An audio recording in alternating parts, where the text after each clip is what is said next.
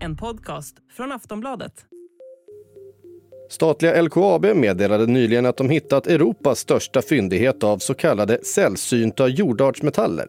Något som används till bland annat tillverkning av vindkraftsverk. Men vad är det egentligen man har hittat och vad betyder det för Sverige? What we have now is the largest deposit in Europe regarding these materials of REEs. What's also important with this deposit, as I said, this is a deposit we started to evaluate just a few years ago. We have ongoing exploration activities in this deposit, which means that for us it's open, it's not closed. We don't actually know how big it is. Vid EU-toppmötet i Kiruna för en dryg vecka sedan passade LKAB på att presentera nya fynd av så kallade sällsynta jordartsmetaller. Ämnen som används i bland annat elbilar och vindkraftsverk. Och fyndet är enligt LKAB det största i hela Europa men utgör samtidigt en liten del av det totala prospekterade mängden globalt.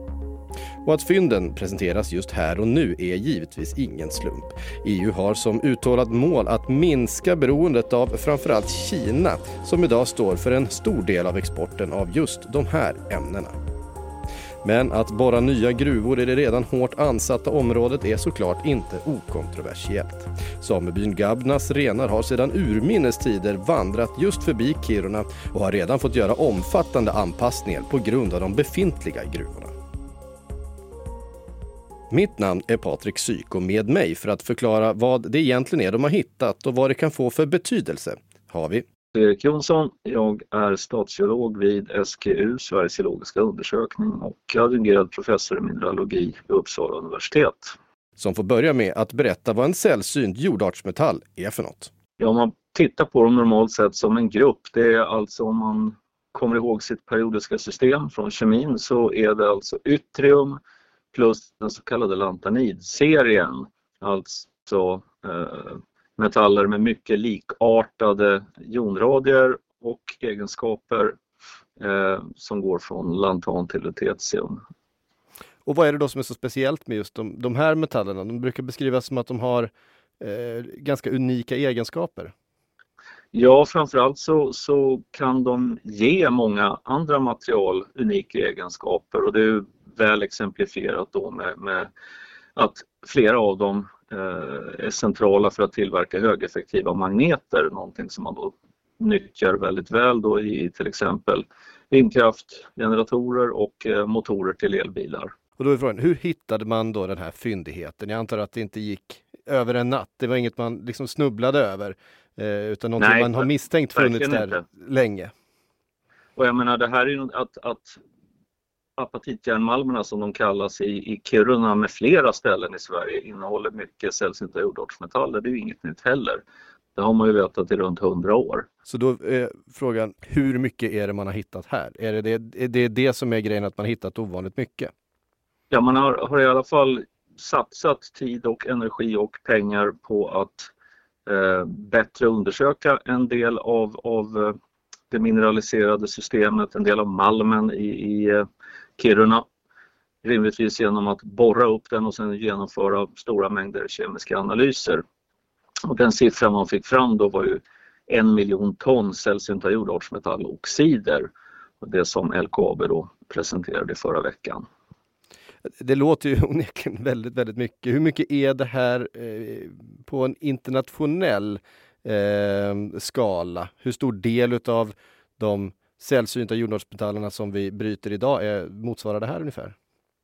Ja, om man tittar globalt, alltså sällsynta jordartsmetaller går inte att riktigt jämföra med marknaderna och produktionen och konsumtionen av vanliga metaller, om man får säga så, det vill säga järn, basmetaller som koppar, zink, bly etc. Utan det är väldigt små mängder totalt sett det handlar om. Alltså den totala marknaden brukar landa runt ungefär 200 000 ton av rena sällsynta jordartsmetaller, och räknar man upp till oxider så blir det ytterligare ett lite högre värde. Och i det sammanhanget så skulle då det här fyndet kunna motsvara omkring 5 år av global konsumtion. Men då ska man, och det är ett stort men, då ska man också betänka att på grund av den här övergången till mera gröna energiteknologier så tror vi ju att vi kommer att se en ganska dramatisk ökning av behoven och därmed rimligen också produktionen de närmsta 5 till 10, 15 åren. Åtskilliga 100% ökning av användningen jämfört med för ett par år sedan. Du sa att just de här metallerna finns på många ställen. När man hittat den här fyndigheten, kan vi förvänta oss att man hittar fler liknande fyndigheter runt om i Sverige och Norden och Europa? Ja, så att säga, hade du frågat mig eller någon annan som kan de här systemen så hade vi kunnat säga direkt att visst har du sällsynta jordartsmetaller där. Det som är nytt, det är att de har borrat, analyserat och räknat på det så de kan presentera en siffra. Att de fanns där, det visste vi ju alla.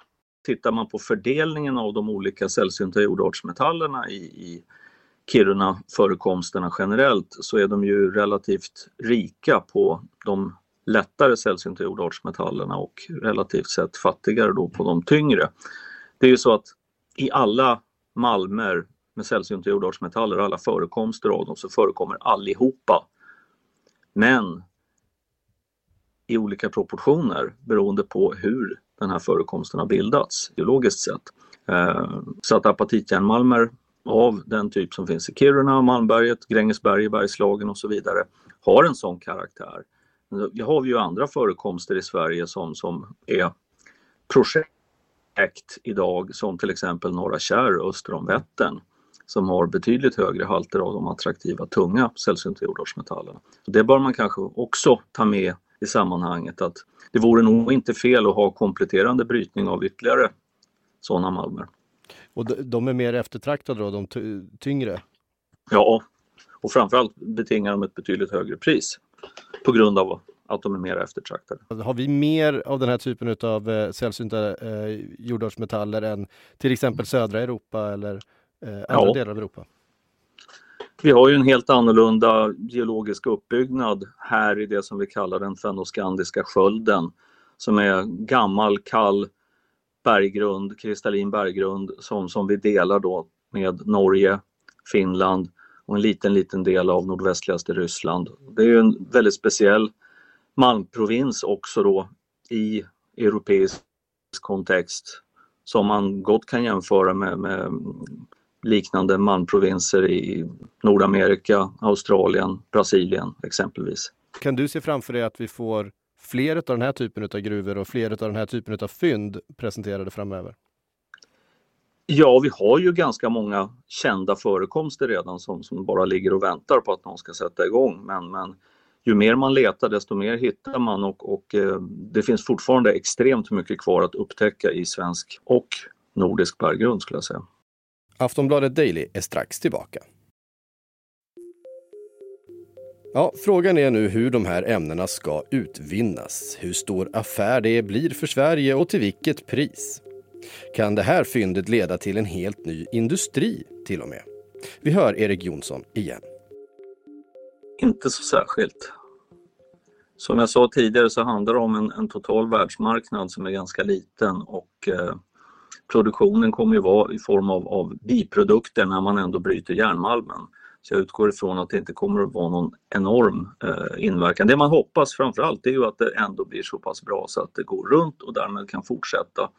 Och att man också utvecklar renframställningen och kanske till och med framställning av intermediära komponenter till magnetmaterial och annat. För den typen av kapacitet saknas idag i Sverige och i Europa. Och är det då så att vi verkligen börjar bryta sällsynta jordartsmetaller själva men måste skeppa de här råkoncentraten utomlands för den vidare förädlingen, ja då har vi inte vunnit någonting vad gäller att göra oss oberoende. EU vill ju gärna åtminstone röra sig mot ett självförsörjande för de här. Just nu är det ju mycket import från Kina. Kan ett sånt här fynd göra oss, ja, till viss del i alla fall, lite mer självförsörjande då, eller kanske till och med helt självförsörjande? Ja, det är definitivt, om man får det här att fungera, processtekniskt liksom ekonomiskt, så är det ju ett fantastiskt bra bidrag till svensk och inte minst då europeisk oberoende eller mindre beroende, minskat beroende av import. Och det är någonting som man bör sträva efter och som också EU har tryckt på under ganska lång tid nu för flertalet metaller. Jag menar, Europa producerar bara ett par enstaka procent av världens metalliska och mineraliska råmaterial, men konsumerar upp mot en 20-30%. Så att det är en väldig obalans i det här, och det blir också förstås stora risker när det är bara enstaka, ofta icke-demokratiska länder som står för det vi vill ha. Gasen från Ryssland då är en bra nyligt, eller dåligt men effektivt nyligt exempel. Det pratas ju en del om att Kina just nu har ett monopol över den här marknaden med tanke på att de står för så stor del av exporten. Kan de påverka hur lönsam den här gruvan blir i framtiden? Säkerligen. Kina tog ju över som dominerande producent under 1980-talet, början på 1990-talet, när man konkurrerade ut den då dominerande förekomsten, gruvan som producerade sällsynta jordartsmetaller i världen, nämligen Mountain Pass, Kalifornien i USA. Och det gjorde man ju genom att framförallt Bayan-Obo-gruvorna i nordligaste Kina hade en hög biproduktsframställning av sällsynta jordartsmetaller, men man hade då i kinesisk industri inte fullt så stor användning för dem själva, så det var gott och lätt att skeppa ut de här på världsmarknaden till ett lågt pris. Och det finns ju inget hinder att de gör det igen om de vill. Det har ju också kommit såklart kritik från boende i närområdet, från sameby i närheten runt att starta nya gruvor, borra nya hål i berget. Hur stor inverkan på miljön har en sån här gruva? Jag har svårt att tro att det skulle vara särskilt mycket. Att det skulle behöva vara det, ska jag säga. Och betänk att man har ju brutit Per Geijer-malmerna tidigare, så det är ju ett flertal dagbrott där redan nu. Det blir inte så stor skillnad från det som redan finns då helt enkelt? Nej, alltså jag vet att det har kommit reaktionerna från Gabna sameby och att man är väldigt oroad för kvarvarande leder bland annat för renarna. Men om exempelvis LKAB kan klara av att göra detta som en huvudsaklig underjordsoperation, jag menar den ligger ändå ett antal stenkast bort bara från Sveriges och Europas största järnmalmsgruva. Så det är ju inte långt. Det borde gå att lösa tekniskt och man borde kunna komma fram till funktionella kompromisser med de boende i området. Tror och hoppas jag i alla fall. Ja, intervjuad i dagens avsnitt var Erik Jonsson, statsgeolog vid Sveriges geologiska undersökning och adjungerad professor i mineralogi vid Uppsala Universitet. Mitt namn är Patrik Syk och det här är Aftonbladet Daily som är tillbaka med ett nytt avsnitt imorgon igen.